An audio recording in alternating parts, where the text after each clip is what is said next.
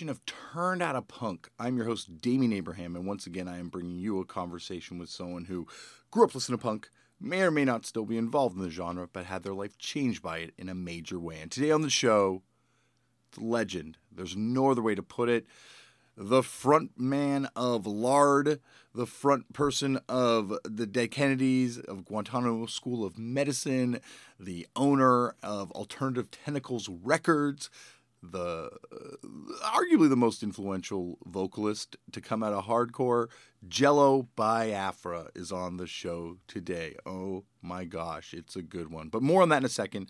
First, if you want to get in touch with me, head over to DamienAbraham.com. There's an email address there. You can send me an email. You can find me on various forms of social media at Left for Damien. To support this show, the best way to do that is to go over to iTunes and to subscribe to this podcast, write a review, rate it, or tell all your friends. Check this thing out on Spotify and all other things. Put it on your Spotify playlist and all, just generally advertise for free for me. That's the best way to do it. And speaking of sponsoring and supporting this show is presented to you and brought to you by the good folks at Vans. Vans shoes, of course, are helping me out this summer and making me be able to do this podcast and finally be able to, get some new gear and do all sorts of fun stuff like go to the House of Vans shows, which is what I'm going to be doing today as soon as I'm done recording this intro, and you can check out this podcast. So if you're listening to this podcast today, the day it dropped, I'm going to be in New York City, or Brooklyn, New York, in fact, for the House of Vans show featuring the Downtown Boys and Royal Headache. If you are in New York today, I think it's already all filled up, the RSVP. But if not, go to houseofvans.com. There's going to be a list of all the other great House of Vans events happening all summer, like this one that's happening today featuring the Royal Headache people and the Downtown Boys people, two bands that I've always wanted to have on this show, and now I'm going to get to go and do that live in New York. So go over to houseofvans.com. Check it out. Thank you once again to the people at Vans for, making this possible and getting me able to, go and fly around and do all this fun stuff. They've helped me out. You don't have to do any surveys. You don't have to do anything else. So that's all they want me to do is tell you about that. So, Vans has, made it possible for me to do this. So thank you very much to them. Go out there and check out houseofvans.com, and I will see you in New York. Get there early because we're going to be pulling 30 or 40 people from that line to come in and see this podcast. So get down to the House of Vans in Brooklyn. Line up early if you can, because I'm going to be there to do this live, which is awesome, because that's, really one of the most fun ways I get to do this podcast is when I get to do it live. So if you are there, I will see you this evening. And thank you once again to Chuck and Brooke and everyone at Vans for making this so easy for me to do. On to today's show. Today on the show, I gotta thank my good pal, friend of the show, former guest, someone that's aided the show in incalculable ways. She has helped us get incredible guests on this show. She has babysat some guests that had to come on this show. And she just has really set this up. I'm talking about my friend Melanie Kay. She is someone that works publicity for a lot of bands, but in this case, she just did it because she wanted to see Jello Biafra on the show, who's a friend of hers, and she made this happen. So I really got to thank Melanie so much for putting this all together. Also, Eric Duell, Melanie's husband, former member of the band The Exploders, a future guest because he is a awesome friend and someone that put up with a lot of record nerddom. He's a record nerd himself, but I think Jello and my obsession with records challenges even the most nerdy of record nerds with our ability to look at records for just hours and hours and hours. And poor Eric was stuck having to figure out car logistics and all sorts of other things and was unable to enjoy the record shopping itself for the most part. So Eric and Melanie, thank you both for making this happen. And I think you both owe Melanie and Eric a thank you as well, because in the words of my brother, Tristan Abraham, the producer of this show, this is the best one yet. So I'm not going to say that. I don't know if it is the best one yet. I'm going to leave that to you to judge. But it is, I think, a great one. I had a really fun time recording it. Jello Biafra, for those of you who don't know, is someone that changed the face of the genre of punk and hardcore forever.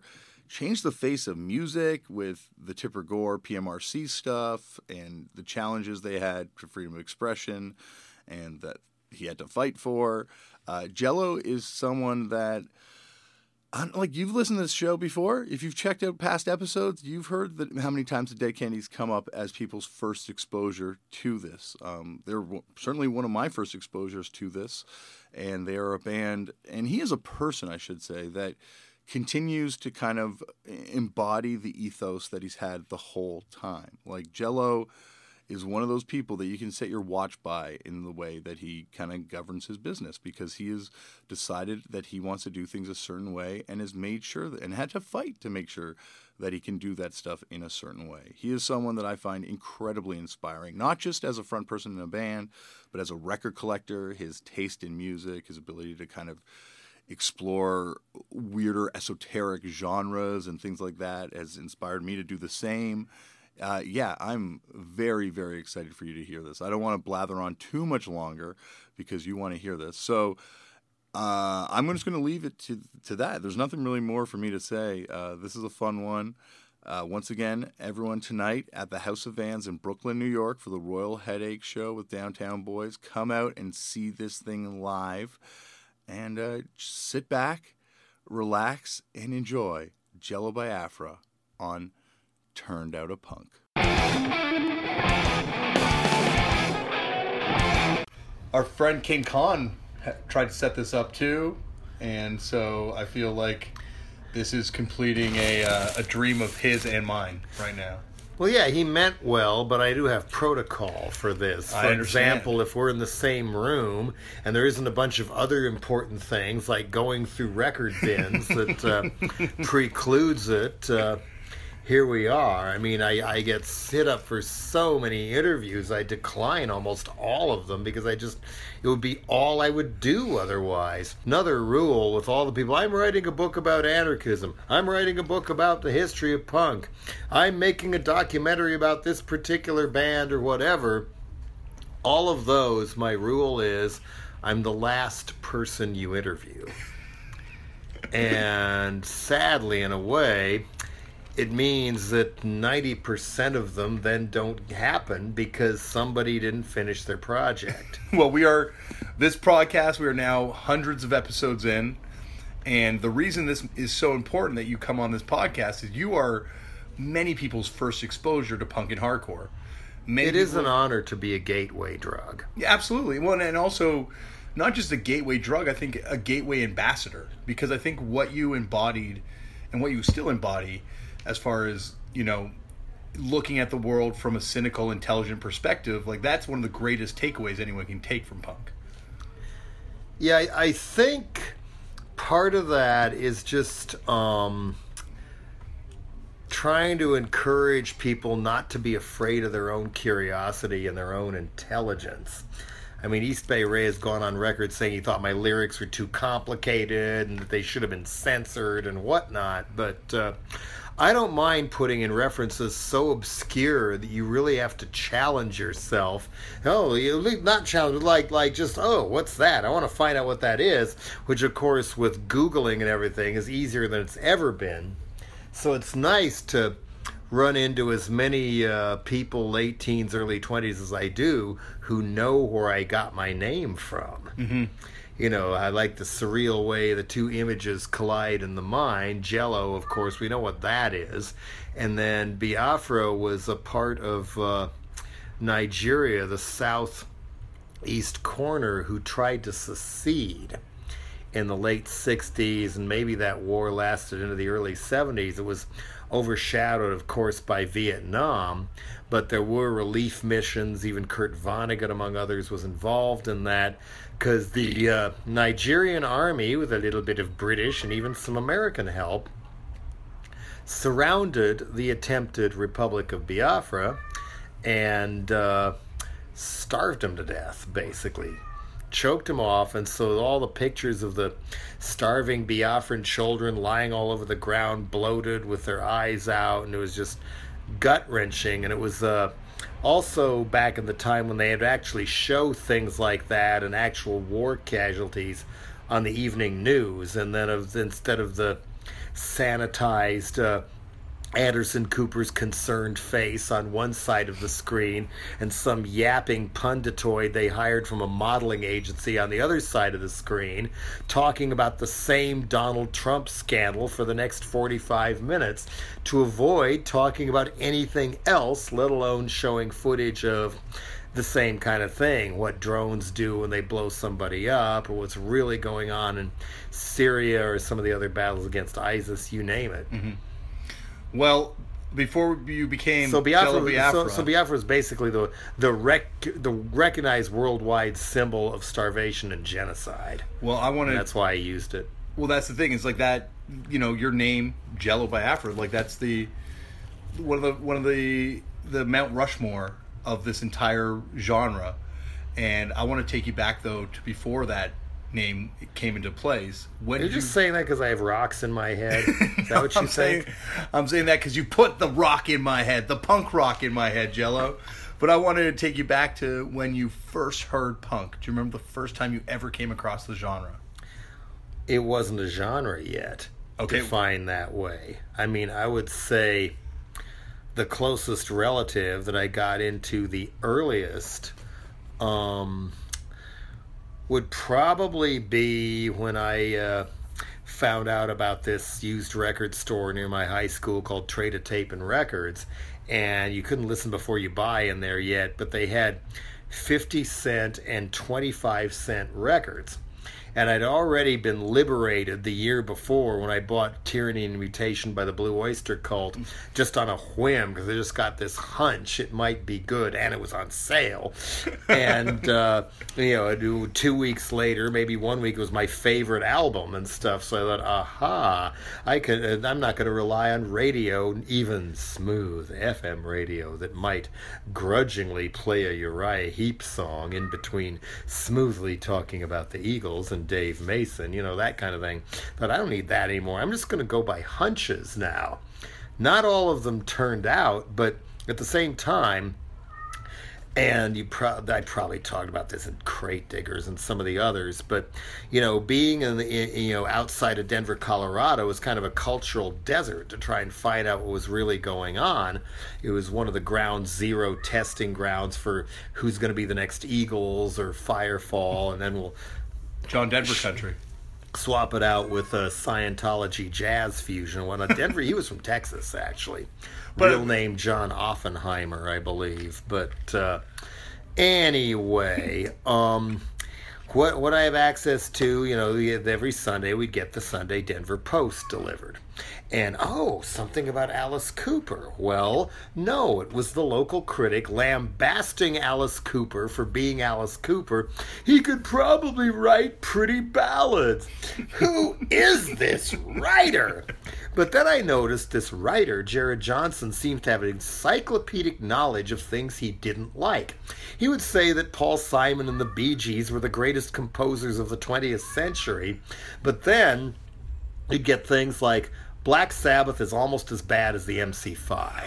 I thought, who are the MC5? I must find out more. And then off to Trade a Tape, and there's a 50-cent MC5 album and stuff. And that was back in the USA, which I didn't realize wasn't the best one then, but at least then quickly led me to find Kick Out the Jams, and then things really started happening. And by then, I'd at least read a review in the one issue of Rolling Stone I somehow had access to of Raw Power by Iggy and the Stooges, but I couldn't figure out what on earth it was because the review just says the Ig. Nobody does it better. Nobody does it worse. In fact, nobody does it at all. And I thought it was either Lenny Kaye or Lester Bangs who wrote that review. It's like, but still, what is this record? And then we found it connected to the Detroit thing, MC5, Raw Power comes into Trade a Tape. Well, I guess before that, I found the first album in the 50 Cent bin. Yeah, this is pretty good. And then Raw Power was way better. And then another Denver Post critic named G. Brown dumped his collection at Traded Tapes. They were trying to sell through it for a dime a piece. And there was Funhouse, sealed. So life improved even more. So maybe that was the beginning of the exposure to punk, unless you count, the sheer ferocity of Born to Be Wild by Steppenwolf and how much that band scared people at the time. Oh, they're singing about drugs because of the Pusher, even though that was an anti-drug song, one of the most powerful ones ever written. And or you can go rewind further, because I first discovered or got turned on to rock and roll by accident by my father playing with a radio dial to get me to go to sleep when I was in second grade. And I hear rock and roll, I like this, and then there was no stopping me. And quickly, the Beatles were the one you could identify with, so other people would know you liked the music, but I would much preferred early Rolling Stones and Paul Revere and the Raiders, who never get the credit they deserve for how many other local, Back from the Grave and Pebbles chestnuts of bands were copying them. Yeah. The Pretty Things were not exactly well known in this country, so until Mike Stax went to work years after the fact. But Raiders were everywhere. So I got into a lot of that, it was so. Plus, at that point, the station in Denver, KIMN, played local bands. So the Moonrakers, who have great garage singles, were on the air. The Astronauts were on the air, and then you had the one-offs like Psychotic Reaction and the Music Machine, and I kept track of those in my head later because I always liked them. Even the really early Bob Seger stuff that got on the radio, Ramblin' Gamblin' Man, and then Lucifer, those are great songs. So were you getting, it's just from rock radio and by trial and error that you're finding out about this stuff? Did you have any peers that were into rock music like you were? To some degree. Yeah. To some degree, although I don't think it was till after I was out of high school that another one of my good friends got into the Stooges and record collecting too, and then a third one did, who was Joseph Pope, who would later go on to co-found Angst, the SST band and stuff. So, but it was pretty lonely being about the only person who liked this stuff, or even seemed to like Black Sabbath for the most part, in a town. Sure, the jocks liked Deep Purple and Led Zeppelin too, but they were the jocks. Exactly. Well, they were at football practice. I was at Traded Tape. So I guess you're finding out about this stuff, you're kind of connecting these dots yourself. It's amazing also with Blue Oyster Cult how that band is so important as a proto-punk band. From Patti Smith working with them to what's his face from Vom writing songs for him too. They have so many connections, and then of course exposing you to it too. Yeah, well, it's more those tenuous connections than them sounding punk, shall we say? Yeah. Although in Sniffing Glue, though, I remember in the first issue of Sniffing Glue, they give Blue Oyster Cult a glowing review. Mark which Smith, one? It's I forget which one. It's one of the early issues. He's surely not Secret Treaties. I don't know. I'm trying to remember. Surely not the one with Don't Fear the Reaper on it. No, definitely not that one. The one. only ones I can think of would be Turning Mutation and that live album, On Your Feet or On Your Knees. I'll fix it in the intro. You have to check that. Yeah, I'm gonna check it in the intro. Wonder which one that was. But so you're connecting all these dots yourself at this point. When did you kind of realize that there was a little bit of an undercurrent scene? I guess it hadn't galvanized to a scene yet, but when were you kind of picking up on those pieces at this point? Well, the first time I saw the term punk used, it was just to describe what's now called 60s garage. Because a lot of people don't call it 60s punk anymore because that term got abused too much, basically. And the grassroots are 60s punk. No, I don't think so.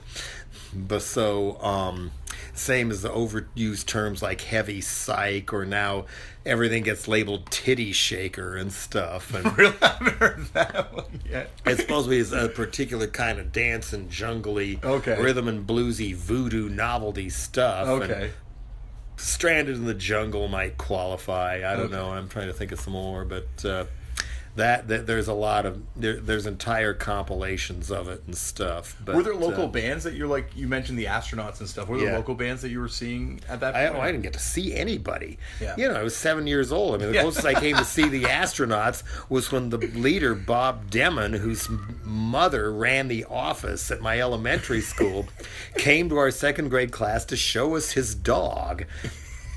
And me and one other girl in the class knew who he was, like days where Bob Demon's coming to our school, Bob Demon's coming to our school. And then he shows up, but he might not have been afraid of like a big crowd of rowdy people at Tulagi's nightclub wanting to hear him play, but a room of second graders was another story. Well, he's called a Malamute and doesn't really say much. He's walking down the aisle. You can pet him if you want. And that was my first encounter with a rock star. So were there, like, you're 7 years old, but punk eventually starts kind of happening. What are the first sort of signposts you see that there's like this new music kind of revolution going on? Well, the Ramones already had it's got to be just one album out.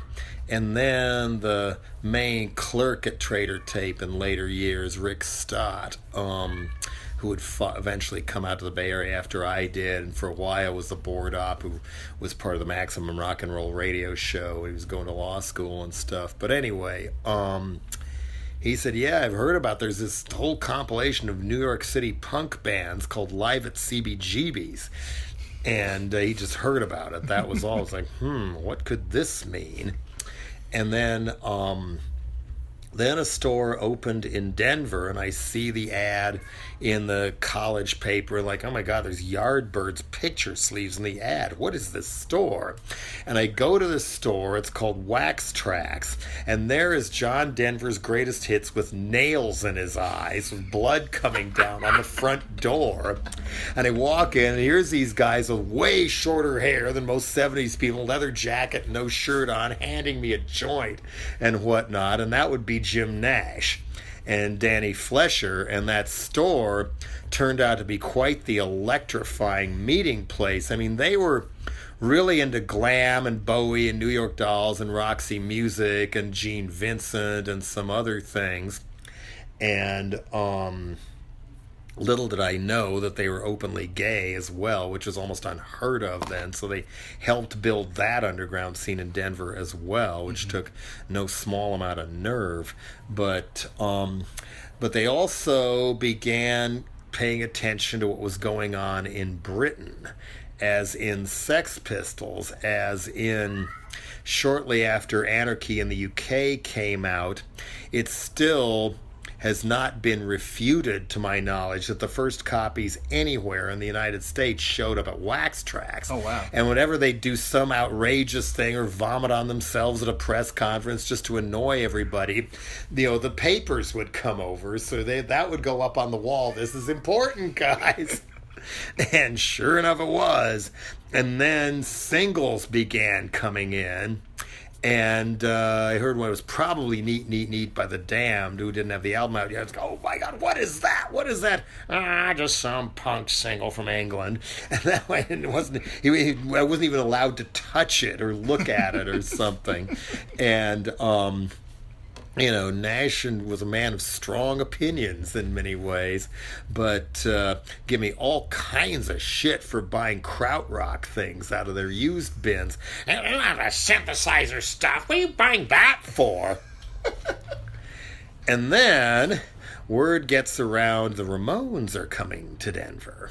And they were opening for a radio rock band called Night City, the one with Ray Manzarek and Nigel Harrison, Pre-Blondie in it, and a prima donna. It was just boring FM radio rock, though, and stuff. Not real good. Quite the lineup, though. But at least those two. Yeah. But the opener was the Ramones. And so we go down there, and there's a little horseshoe at this little, major label testing ground place where all the music industry people with their Kenny Loggins dues and their neatly trimmed beards and corduroy jackets with patches on them and whatnot, they're all there to look at Night City. And there's their women who just had their hair done 20s style because Joni Mitchell just did. It was little flowers and stuff. And then surrounding the front of the stage was people who were there to see the Ramones, who at that point, I liked them, but I also thought they were kind of funny because the songs were so short, and lyrics like beat on the brat with a baseball bat, or now I want to sniff some glue, and now I have something to do, and those are the entire lyrics of the song. What is this? So me and some of my other friends would occasionally put that on in between tripping out on krautrock or prog rock records while smoking a bunch of weed. As a palate cleanser. Or something, yeah. But of course, I had to go. Yeah. And by then there was a little bit of a buzz that this could wind up being something important. And then these four degenerate-looking guys in black leather jackets come out, and one chord on Johnny's guitar, and you knew it was going to be way louder than anybody was prepared for. And Ebbets Field was a sit-down club. You couldn't leave. You had to sit there and watch the Ramones, even if you were a big music executive and stuff, sitting behind these creepy misfits in the front row. And that was part of the fun, was just watching these people be more and more terrified. Please make it stop. No, more. Yes, more. And they were so powerful, yet so simple. And I was starting to think, God, anybody could do this. I could do this. Maybe I should do this. Finally, I have a purpose in life. And meanwhile, Joseph Pope had gone backstage, because it was 2 sets a night kind of thing. I'm like, yeah, I was just backstage talking to the Ramones. You can talk to a rock star? Wow. Unheard of. So back we went, and we're hanging with the Ramones. And then Rick Stott talked both Ebbets, because he had a radio show in Boulder too, and people kind of knew who he was. He talked Ebbets Field into opening the next night and letting the Ramones have a headline gig, because they didn't have a gig. And then turned out the Ramones, during the day, they went to Wax Trax and then pronounced it the best record store they'd ever seen. And keep in mind, these are guys from New York. Yeah. And they needed an opener, and so there was a local punkish band called the Ravers. And suddenly, if they're going to have a high-profile thing opening for the Ramones to the handful of us who were there the night before, they were going to need roadies. So all of a sudden, me and Joseph and my friend Sam Turner, we were the roadies for the Ravers. Felt 10 feet tall. All you people said I was a loser in school and my family had never amounted to anything. Look at me now! I am a roadie for the Ravers, god damn it! And it was also the Ramones were very down to earth and would talk to you and stuff. Very nice people. And, they signed my albums, which I'd never have had anybody do that before. I mean, Leave Home had just come out. So. And you still have those records, I bet. Of course, yeah. That's awesome. Yeah. And it's also, the reason, I try to, if it isn't like the absolute wrong time to do it, yeah, I'll try and sign people's stuff within reason, because it's, can't forget how I felt when the Ramones signed my album. So had you seen the Ravers before they had that opening? No. That was your first time seeing it. Were you aware of them? And how did you... A little bit. And they'd gotten a little bit of a write-up. I can't remember whether the term punk was even used. But just playing rock and roll was an act of rebellion in itself in the Denver Boulder area, because it was so country rocky, mellow, hanging planty, don't harsh my mellow type people, that this was all a breath of fresh air. And the singer was Mark Campbell, who already had been something of a controversy-seeking beat poet in town, and then apparently reading a nude at least once, and so she had to do to get attention in Boulder. And he was writing reviews for the Colorado Daily, the college paper, and he was a little more in your face about it than a lot of other people were. So it was like, oh, well, this is kind of a character. Oh, he's in this band. Oh, this is the kind of guy who should have his own band. And what do you know? It was a good band, too. Yeah. And listening to the recordings that survived, which, are not the highest quality, but at least they're there. In retrospect, they had more of a 60s garage sound, and even the very, very early ones from 76, they almost sound more like Steely Dan, with a very strong reggae influence from the beginning and stuff. They signed to a major, right, at some point? Well, eventually they moved to New York, and Rick Stott was their manager by then. He took them to New York, and they only kept one roadie, which was Sam Turner, and really, really had a struggle there, as people who go, especially to New York, chasing a dream do. Mm-hmm. I was kind of bummed they left me behind, but that turned out to be a blessing in disguise, because I went west instead. And where the scene was a lot younger in average age, because it wasn't all over 21 clubs and stuff. And so eventually they had enough of an identity crisis. They changed their name to the Nails, and there were some personnel changes. I think Mark and Dave Kaufman, the keyboardist, might have been the only ones eventually, by the time that the Nails had their big hit 88 Lines About 44 Women. It's the same band. That band started as the Ravers in Colorado. Now you know. And now, but like, you had a band too shortly thereafter, right? Like the Healers? That wasn't really a band. Did you have a band though in Colorado? It was that compilation with that has. It was me and my friend John Greenway, and sometimes Sam Turner. Waiting. If one of our places and the parents weren't home, you turn on a cassette recorder and go at instruments you don't know how to play and see what happens. But some of those songs have been released now, right? There's a compilation. Two, on Rocky Mountain Low. So when you were looking at, because you moved to go to university, right? Or you just moved to get out of Colorado? Both. Okay. Were you thinking of other places other than San Francisco or other than the area? Well, I mainly looked at Evergreen State College and Universities of California at Santa Cruz, because they didn't have grades and they didn't have fraternities and sororities and a big sports thing. And so that was the attraction. And also was like, Evergreen's kind of close to Seattle. And then it slowly dawned on me, the Santa Cruz was closer to San Francisco. And by the time I actually got there, word had gotten out about crime and the nuns, and that there was punk stuff going on there too. And me and another punk-leaning guy named Michael Ellis, who I met at UC Santa Cruz, we went to the Mabuhay for the first time. Oh, wow, we're going to go see some punk rock. And we pay to get in, and then we find out it's metal night. And metal at that point doesn't mean cool metal. It means 70s dinosaur cheese metal, and not even hair band cheese. I mean, in other words, mostly weak hard rock that its time had come and gone. So I would say, seeing the way those bands acted and what they sounded like and whatnot, it really kind of crystallized for me the division between 70s hard rock and punk. Mm-hmm. And of course you can imagine which way I went.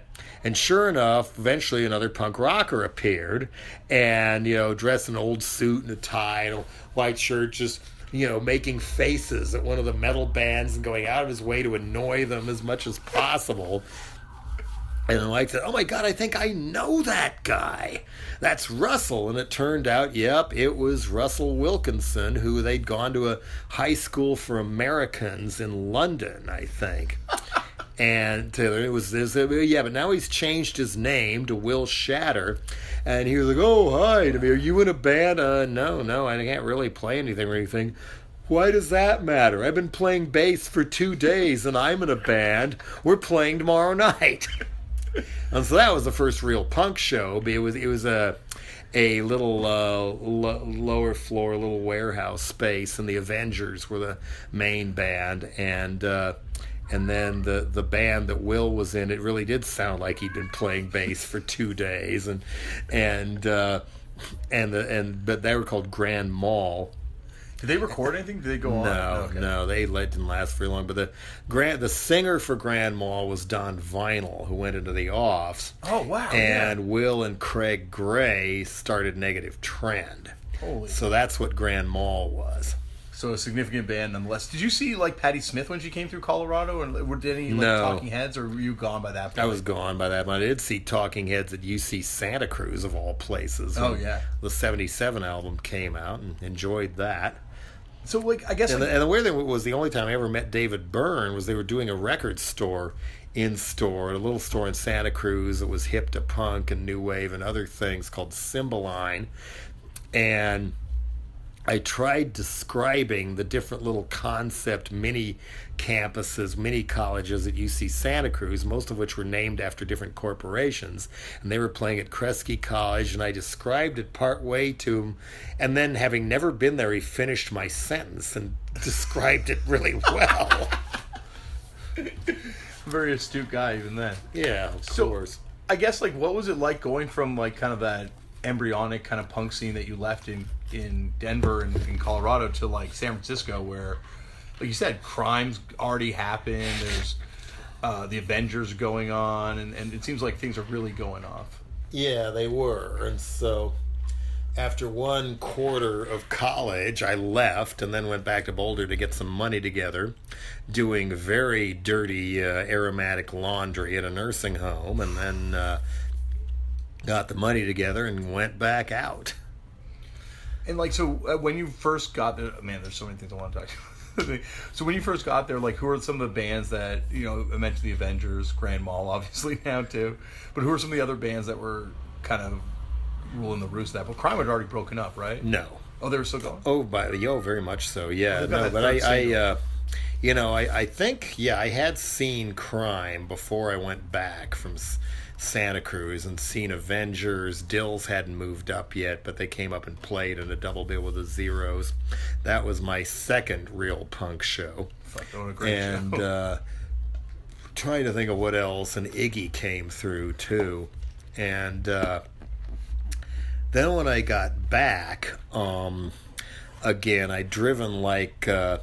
I just crashed by the side of the road and woke up at dawn in Utah, drove all the way to San Francisco, and dropped off some stuffs, and then went straight to the Mabuhay. And, this band called Negative Trend is playing with the Nuns. And, okay. And I walk in, oh my God, it's Will, it's Craig, and it's a much wilder singer. That would be Roz. And they've got a drummer who can play now and stuff. And... that's before the first single, came, right? Much before, and then out came the Nuns, who were they had a little bit of a jock audience by then, and I felt they were playing up to them and stuff, and it quickly became apparent that, like, we of course we owe it for the first generation Crime and the Nuns, and Merry Monday was the other one from very early on. But then, I quickly kind of allied myself with the Avengers, the group that was the Avengers, Dills, Mutants, Sleepers, UXA, Negative Trend. That was generation number 2. And they were much more of a community and cooperated with each other and traded off headlines and whatnot. And whereas if you opened for Crime, there would only be one other band on the bill, and they would take almost all the money and stuff. So who was that? What was that other person you said? Mary Monday? Or yeah. I've never heard She just fronted a punk band for a while, which was gone by the time I moved back. There is a single, though, called I Gave My Punk Jacket to Ricky. Oh, that's that band. Yeah, that's Mary Monday. Song. Yeah, that's crazy. Yeah. Somebody took the time to actually fold the paper sleeve over so it met across the middle and back, and safety pinned them all shut and stuff. Were the Maggots from San Francisco? That was later. That's later, though. Yeah. I'm not sure that was ever a live band, but... it was just like a studio project? I think it was just, a one-off studio project of people having fun, yeah. Oh, crazy. That's amazing. So, I guess, like, where did your influence come from? Because, like, everyone you talk to that's into hardcore and punk that kind of got into it early on says that it was hearing the Dead Kennedys and hearing, your vocal delivery that kind of, like, awakened them to this aggression in punk. Where was that? How could that possibly have influenced you, Mr. Cookie Monster? Well, I'm influenced all by... the people go... Ugh! I'm influenced by you influencing Jerry A. influencing me. So it's your influence. I think you might be overrating my influence. No, but I'm talking about Gerard Kozloy. I'm talking about, like, people that were into, like, the first wave. on the East Coast, it was the Dead Kennedys tour. That was the first time a lot of them got to see it. Like, you know, like, and Flag too early on as well. Well, there were 2 early Dead Kennedys tours over there. And one, we went over as an unknown band, and California Uber Alice showed up from the pressing plant partway when we were there. The Offs had been out, the Screamers had been out and wowed everybody. And people, yeah, you got to go to New York. You got to go to New York. And of course, we got there, and it was a very, very difficult thing. Yeah. And here you can play at Max's, and you'll play 2 sets opening for Voodoo Shoes. They will headline because Jimmy Destry from Blondie's sister is in the band. That was how far the club scene had sunk. It was like everybody, it was an X something or other. Mm-hmm. And that was that. And the Misfits existed, but I could never find them. I love that Bullet EP, but I could never find them. And then I saw posters for the Mad on the street, but didn't realize how good they were till I brought the single home from there. I was like, oh my God, is this good? So, but I don't even know whether the the thing I saw advertised even happened when I was there or not. I don't remember. But so it was a rough one. It was kind of like, I don't think I was the only person in the band thinking, well, now we've done New York and that. I think we kind of run our course here. But in my case, maybe I'll wait and see what happens when the single comes out, just in case something happens. And needless to say, something happened. Yeah. So then the next time we were out, Fresh Fruit had done really well in England. And so then only then, months later, did it come out in the United States. And so there was suddenly kind of a high-profile tour of the East Coast. And because we came from the West Coast, where things were fiercer for the most part, and plus it was also one of the things that made the Mabuhay scene so magical and brought in the kind of people it did, was that it was all ages, as were a lot of the shows in L.A., and I believe Vancouver as well. And that the best time to do these kind of things is when you're too young to know better. Mm-hmm. And so we knew that was really, really important at that point, especially after seeing what the Over 21 thing had done, where the CBGB's bands we all know had gotten way bigger, so they didn't play there anymore. And then there was this kind of snobby thing called the Mud Club, where you had to wait outside, and maybe the doorman thinks you're cool enough and you can come in, and that's how you got in. And then they would never announce if anybody was playing there. So then, did you hear DNA played the Mud Club last night? And we weren't there. And I'm like, what kind of alleged scene is this? This is stupid. This is evil. And so we came back. We insisted on all ages shows as much as we could possibly get them, and that was what brought a lot of people in. I mean, the one that I really didn't dig was having to go on stage at noon, because that was the only time a venue would let us play if it was going to be an all ages show. And the New York Music Press said we were stooping to gimmicks because we were letting all underage people into our shows. I got so many letters for the next,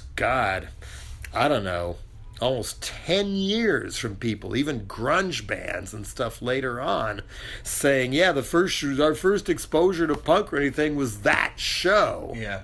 At Bond's Casino, so at least it did for a lot of people what the Ramones did for me. Mm-hmm.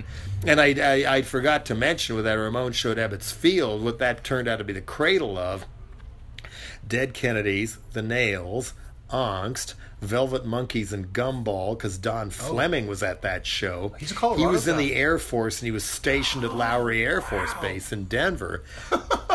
And of course, the Wax Trax label, when Jim and Danny sold the store and moved to Chicago and started another Wax Trax, you can count that one in as well.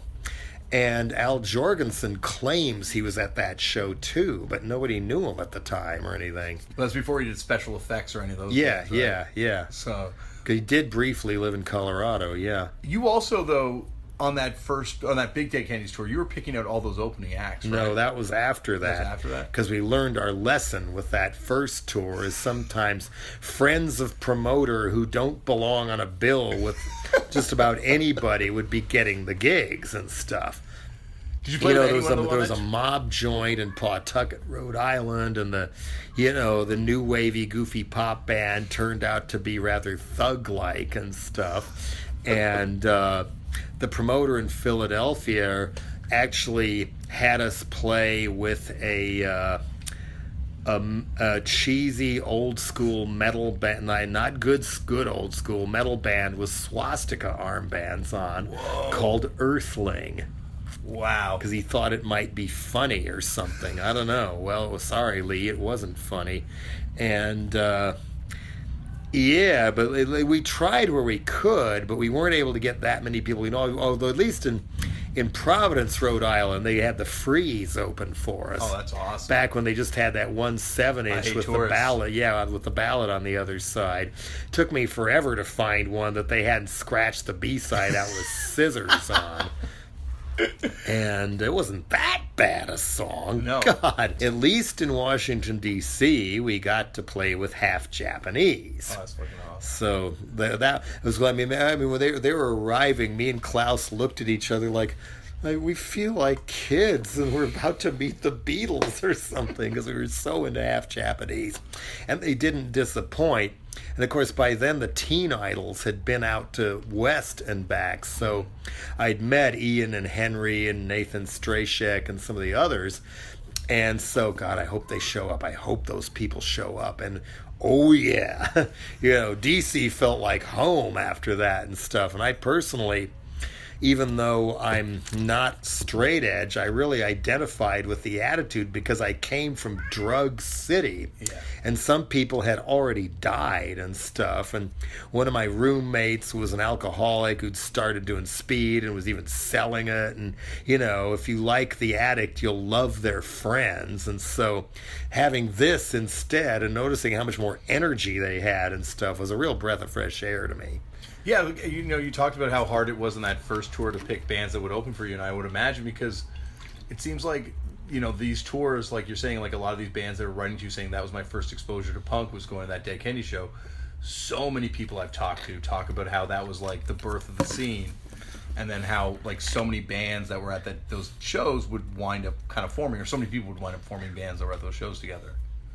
And it, that then maybe well into the next year, I think was, or maybe even before that, was when Black Flag really started doing extensive American touring, and they got into a lot of cities we had never played in too. Mm-hmm. So they were helping plant a lot of other seeds and cracking open scenes, and either there would already be one band kind of starting, or there might be more, and Chuck and I would trade tips from time to time on some places and stuff. And DOA was on the circuit by this point too, right? Yeah, I think Black Flag and DOA had more to do with cracking open the rest of North America than Dead Kennedys did. Yeah, no, I think it's but I obviously you guys cracked open a lot of North America, but I think that East Coast tour, and that's really like, not the birth of East Coast hardcore, but like you can tell that's like the germ that would help form it. Because when we played at the 930 Club in D.C. and those guys showed up, they gave me cassette demos of Minor Threat and the D.C. Youth Brigade and Void, and Law and Order was another one, Government Issue too. So they were all on their way. And then at the end of the tour, DOA came through. I can't remember where I met him, probably in New York, but then I rode down with Joey. He and his wife were traveling separately of some kind of a getaway in their car on that tour. So DOA were playing a high school cafeteria, which the students with names like Ian and others had talked the school into letting them do it. So that was the show. Yeah. DOA and Minor Threat and SOA and Scream was on that bill, and was not really down with the DC hardcore kids yet, although obviously that changed in a year or two, and quite nicely. And I think Government Issue played, but we didn't get there in time to see GI. Yeah, I think I walked in when SOA was on the stage. So, like, at that point, also with DOA too, like they sound so different than those other bands, but I guess it's just the energy that unites everyone.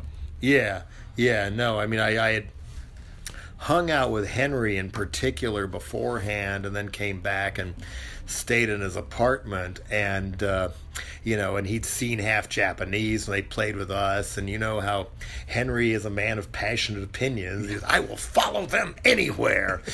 And then he really liked DOA too, so that was cool. Was he collecting records back then too? Yeah. So like, he had a different kind of collecting, because like he would find bands he liked and then get every different edition of certain records. And luckily for him and others, there was a store out in Rockville, Maryland called Yesterday and Today, run by Skip Groff, who had the Limp label on his own, and I do believe he financed the original Minor Disturbance EP for Discord and the Teen Idols, and then just kind of let him take it from there. And just very, very supportive. Plus, another one of those stores that it would take you a month to go through it all. Yeah. Oh, God. I mean, there was a section 1.5 feet long of every local record Link Ray had played on. That, not all of them good, but, because he just, they knew where to put all that stuff. And then later, one of the co-founders of Touch and Go, magazine, Dave Stimson, moved out, and he was working at Yesterday and Today. So, boy, did they have amazing things. New stuff that they'd import, and older stuff too. Well, that's how the Bad Brains heard the Vile Tones, and apparently they used to cover. They did used to cover Screaming Fist in their set. So that's the. That would make sense. That's a Canadian DC connection, right? To that story, would right make there. sense. Boy, on that miserable '79 tour, man! If only we'd known about the Bad Brains. Yeah. Because I heard that Black Dots record. I was like, oh my God. They were that good, that early, and that West Coast sounding, and none of us knew who they were. But were there other bands that you saw on that early tour that you were like, okay, this is... You're mixing up too early tours. No, I mean, that first tour that was disastrous, where you said you... Oh, yeah. The Neighborhoods. Oh, yeah. Their records don't even begin to do them justice. Really? But when I saw them live, they were so explosive, so charismatic, really great songs. And, I thought, this is a magic kind of combination of the Jam and the Dills. This band is going to be huge. But didn't happen. And then when you kind of went back out on that next tour, where there were more bands that you kind of like, kindred spirit type things. Who were some of the bands that you felt like, I guess it's on the Let Them Eat Jelly Beans comp, like the bands that were really kind of connected? Yeah. Younger fans we met afterwards, why are you the only good band in America? And I'm like, haven't you ever heard of Black Flag? Haven't you ever heard of DOA? Haven't you ever... No. Every band on that comp. And so... originally the concept for Let Them Eat Jelly Beans was to relaunch Alternative Tentacles as a real label and do a compilation for Britain to show Britain what else is going on that they're missing. And little did we know it would have a bigger impact on the European continent than it did in England, although it did well there too. And then it got released in America and had a big effect over there as well. But I wanted to make sure it wasn't just all punk bands. I put punk on one side and the more unusual stuff, or stuff I thought was really well done but not getting proper attention, on the other. I mean, Orchestral Maneuvers in the Dark, OMD, had just started to catch in England. I thought, wait a minute, Voice Farm's as good as they are, and there's this really cool song. Let's put that on at the end. I wanted to show the variety and not just put blinders on. Well, that's why that compilation, I think, stands up today so well, is because unlike a lot of compilations from that time, it's right, it exposes punk as being this huge spectrum of sounds. Yeah, unfortunately, it'll never come out again in any form. I mean, we got contracts on all those songs for a whopping 3 years. It seemed like such a long time. And then it came time later, hey, we should put this back out again, and trying to clear it with everybody. We ran into all kinds of people who got more businessy and stuff and whatnot. We wouldn't be able to do it again. Well, Jello, I've talked to you for a long time, and I want to talk to you for way longer, but I'm not going to ruin your night and force you to sit here and talk to me forever. But we got to talk about this moment in history in Canada and your key involvement in it, because you, in my opinion, are the impetus for Canada's cannabis legalization.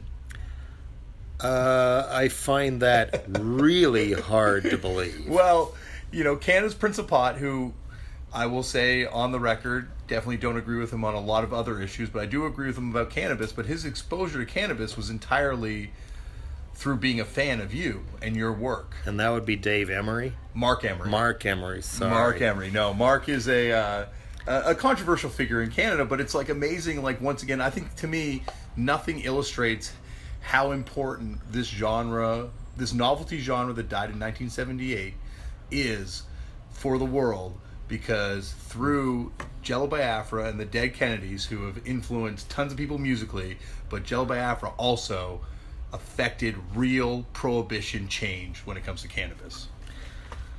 Well, it's always nice to help start fires. I guess to fill it in here, you were explaining a little more to me in the car what Emery has done and how he's suffered for his vision, and claiming that he didn't realize all the medicinal value and and when you make it into paper and clothing and everything else and save the forest, until I did my Grow More Pot spoken word piece, which is off the I Blow Minds for a Living spoken word album, the third one.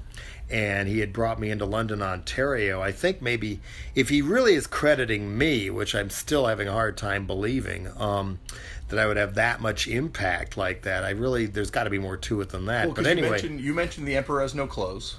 Right, book, right.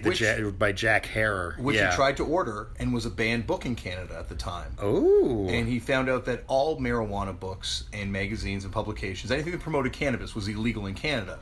So he started smuggling that stuff in just to be anti-censorship. And it started selling really well for him. So he started bringing in High Times magazine. That started selling really well for him. So eventually he started bringing in Jack Hare and all these writers, and eventually converted himself to becoming a cannabis activist. I think some of the activism was going on by the time he brought me in, because he made it clear he was very anti-censorship and was already running into trouble with authorities over one thing or another. Yes, but he had not realized about cannabis activism until you blew his mind for a living. He might have heard the album and then brought me in. I think that he did. He heard the album and then brought you in afterwards. Yeah. But it was really... But once again, though, that... he was into activism. He was into anti-censorship stuff. He was running for libertarian in the London government. But it wasn't the cannabis stuff yet. That is entirely where he gives credit to you on. So who would ever think that you would become the biggest pothead? And he's crediting me with this. He credits you with it. Wow. Yeah, 100%. And because he says thanks, Mark. Well, I think again, glad to be the gateway drug. Glad to be of disservice to all the people with their stupid goddamn war on drug laws. What I said is, speaking of laws and stuff, at the Rock Fest in Quebec we just played at, it was only little 30-minute infomercial sets from a lot of the punk bands on the smaller so-called Tony Sly stages. Even so, I couldn't keep my mouth shut, and it occurred to me what to say during the middle portion of California Uber Alice, was that there used to be really good asylum laws in Canada that Pierre Trudeau put in to help, in his way, bring an end to the Vietnam War. And it certainly did, because so many people fled to Canada so they couldn't be drafted and sent off to kill and to die and whatnot, including a close friend of my family who lives in Jasper to this day. And then after 9/11, I think after the Iraq invasion, when it looked like Clown Prince W might actually start drafting people, and they were talking about going into Syria and North Korea and maybe trying to go after Chavez in Venezuela and whatnot. One of Bush's guys on the Pentagon Advisory Council even said, let's not forget Lebanon has a blood debt to us because of the Marines that got blown up when Reagan was president. I mean, it was just nuts. Nuts to the point where the Homeland Security people pressured Jean Chrétien into getting rid of those asylum laws so you can no longer flee America to Canada simply because you're trying to avoid being sent to war or subjected to any number of other horrible things that might be done by somebody like President Trump or President Mike Pence or whatever. So my plea to the audience there was to start pressuring your MPs and everybody else to pressure Justin Trudeau and your national parliament to, for crying out loud, change those asylum laws back to the way they were. Because if Trump really does, at 5 a.m. when he can't sleep, run out of his phone dies, so he has to launch a nuclear bomb at North Korea instead, and then or launch it at Tehran or whatever, then all hell breaks loose, and people are going to have somewhere to go to flee the policies of the Trumpkins. Yeah, it's a really scary time, and it's very frightening to think that. Not frightening, but, comforting, I guess, maybe even, that we're living in a world that you sung about for years. You've been singing about the world we're in. Yeah, and rapping about it, too. And I thought many years ago, maybe I should quit writing these worst-case scenario things because they keep coming true. Exactly. Maybe you should take a page from the Ravers Nails book and maybe go a little new wave now. I only can do what comes out of me. Well, Jello, better at writing some stuff than other things. This has been amazing. Thank you for the inspiration. Thanks for doing this. All right. Well, you don't have a bad band yourself, dude. Where's all the new little weird 7-inches you'd usually bring me? We got to go to my house. We'll go to my house now. So, Zolar X, you're saying you didn't find them at a record store? No, I knew about them even during their heyday in the glam scene, and I was somebody who still, I liked the idea of dangerous hippies. I had long hair and whatnot, and greasy zit-encrusted freak, and the freaks wore that label proudly, like people who would call themselves queer would take an insult and turn it around later. And I'm grateful there were so many freaks in my school because of the university and of Colorado, the professors, the scientific institutes, those people's kids and whatnot. There were so many weird people at Boulder High and even in the other more suburban jock school, Fairview, that we never even all knew each other and stuff. And but that was where I was at. When they started pushing, now the way to rebel, children, is to wear platform shoes and put lipstick on and get a goofy ass modified crew cut mullet like David Bowie, and I was like, no, none of these people are going to tell me what to do. And I don't think I'm the only person who felt that way, and I think that was one of the reasons that glam failed as a street movement in the way that punk succeeded. Punk, you made your own look. Mm-hmm. And it scared the shit out of a lot more people too. But anyway, one day on a sidewalk I found this magazine called Rock Scene. I'd never seen it before, and it was either Lenny Kaye or Lester Bangs. I think Lenny Kaye, it was his magazine. There are pictures of Wayne County in there, like, who is this? And then they had a section in Rock Scene where people could send in pictures of their own band and describe themselves. They were trying to push new bands and things. And here was one of Zolar X, with pointed ears and other things. It was actually a review of them or something. And when they played, and I was like, this is the most ridiculous band I've ever seen. But then the review described them as a cross between Pink Floyd and Black Sabbath. So I thought, wow, I wonder what they sounded like. Years and years later, on a box on the floor at Aquarius Records in San Francisco, I find what turns out to be a Zolar X bootleg, the clear vinyl one. That's what turned out, well, in a way it is, but Weigar is the guitar player in Zolar X, basically bootlegged his own band after the fact and pressed them up himself. It's like, okay, this is going to be, I have to hear this band. And I put it on, and it just blew me through the wall. It was so much better than I ever thought it was going to be. And it was kind of like, to me, it was like the missing link between Chrome and Cheap Trick, or Chrome and the Stooges or something. I was just so impressed. Like, God, if I can ever find these people, this needs a real release and stuff. And years later, a guy interviewing me about the Evil Dead Kennedys lawsuit said in passing that he knew where Weigar was. And I'm not sure Weigar's name was even on the bootleg. It's like, oh, that's one of them. And he has all the masters. It's like, oh my God.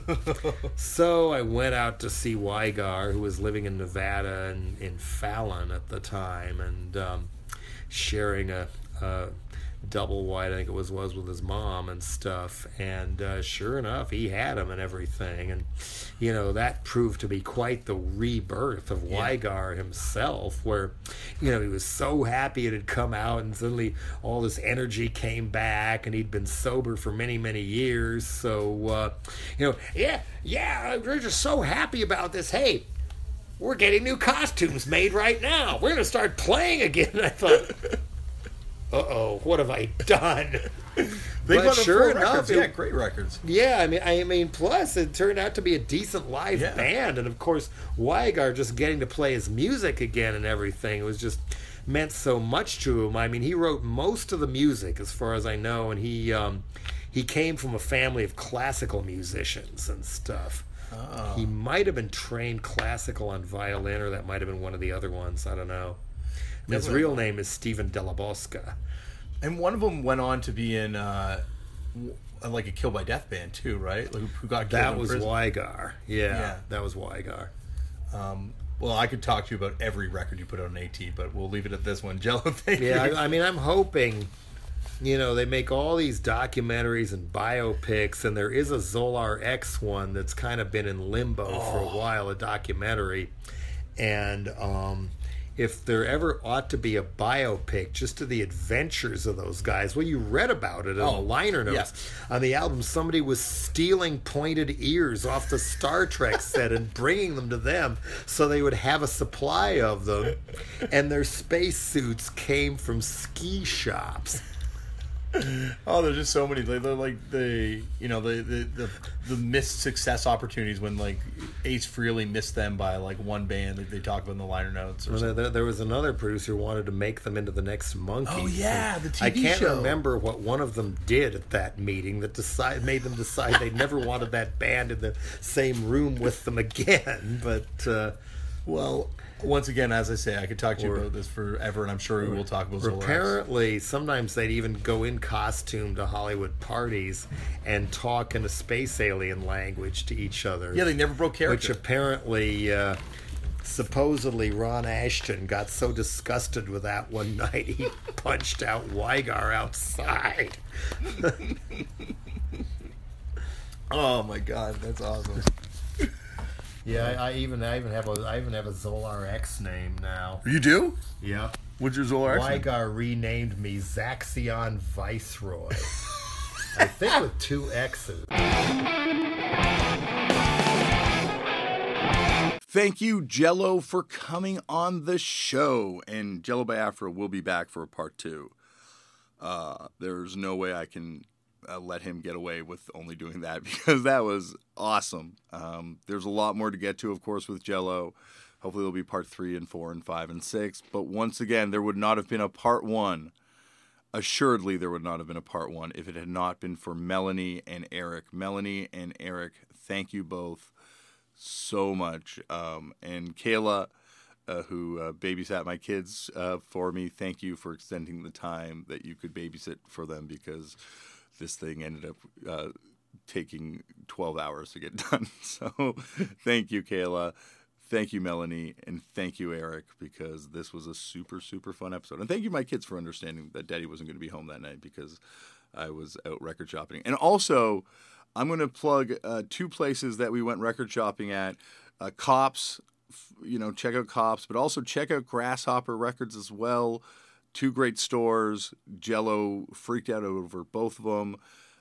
Really fun times. Cops if you're looking for 45s. Grasshopper if you're just looking for a great place to hang out in the city.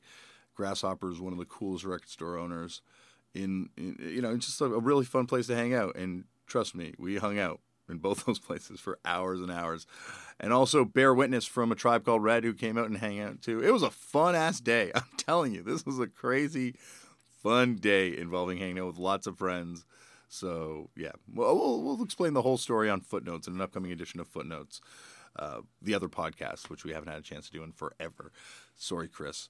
Anyway, I got to go get on this plane because I got to go to New York so I can do this live podcast. So come out early if you are in New York or Brooklyn, I should say, for the House of Vans, the Royal Headache Show with, of course, the Downtown Boys. I'm going to be doing a live podcast there. Thank you very much again to Van Shoes for making this thing possible and for bringing me down there.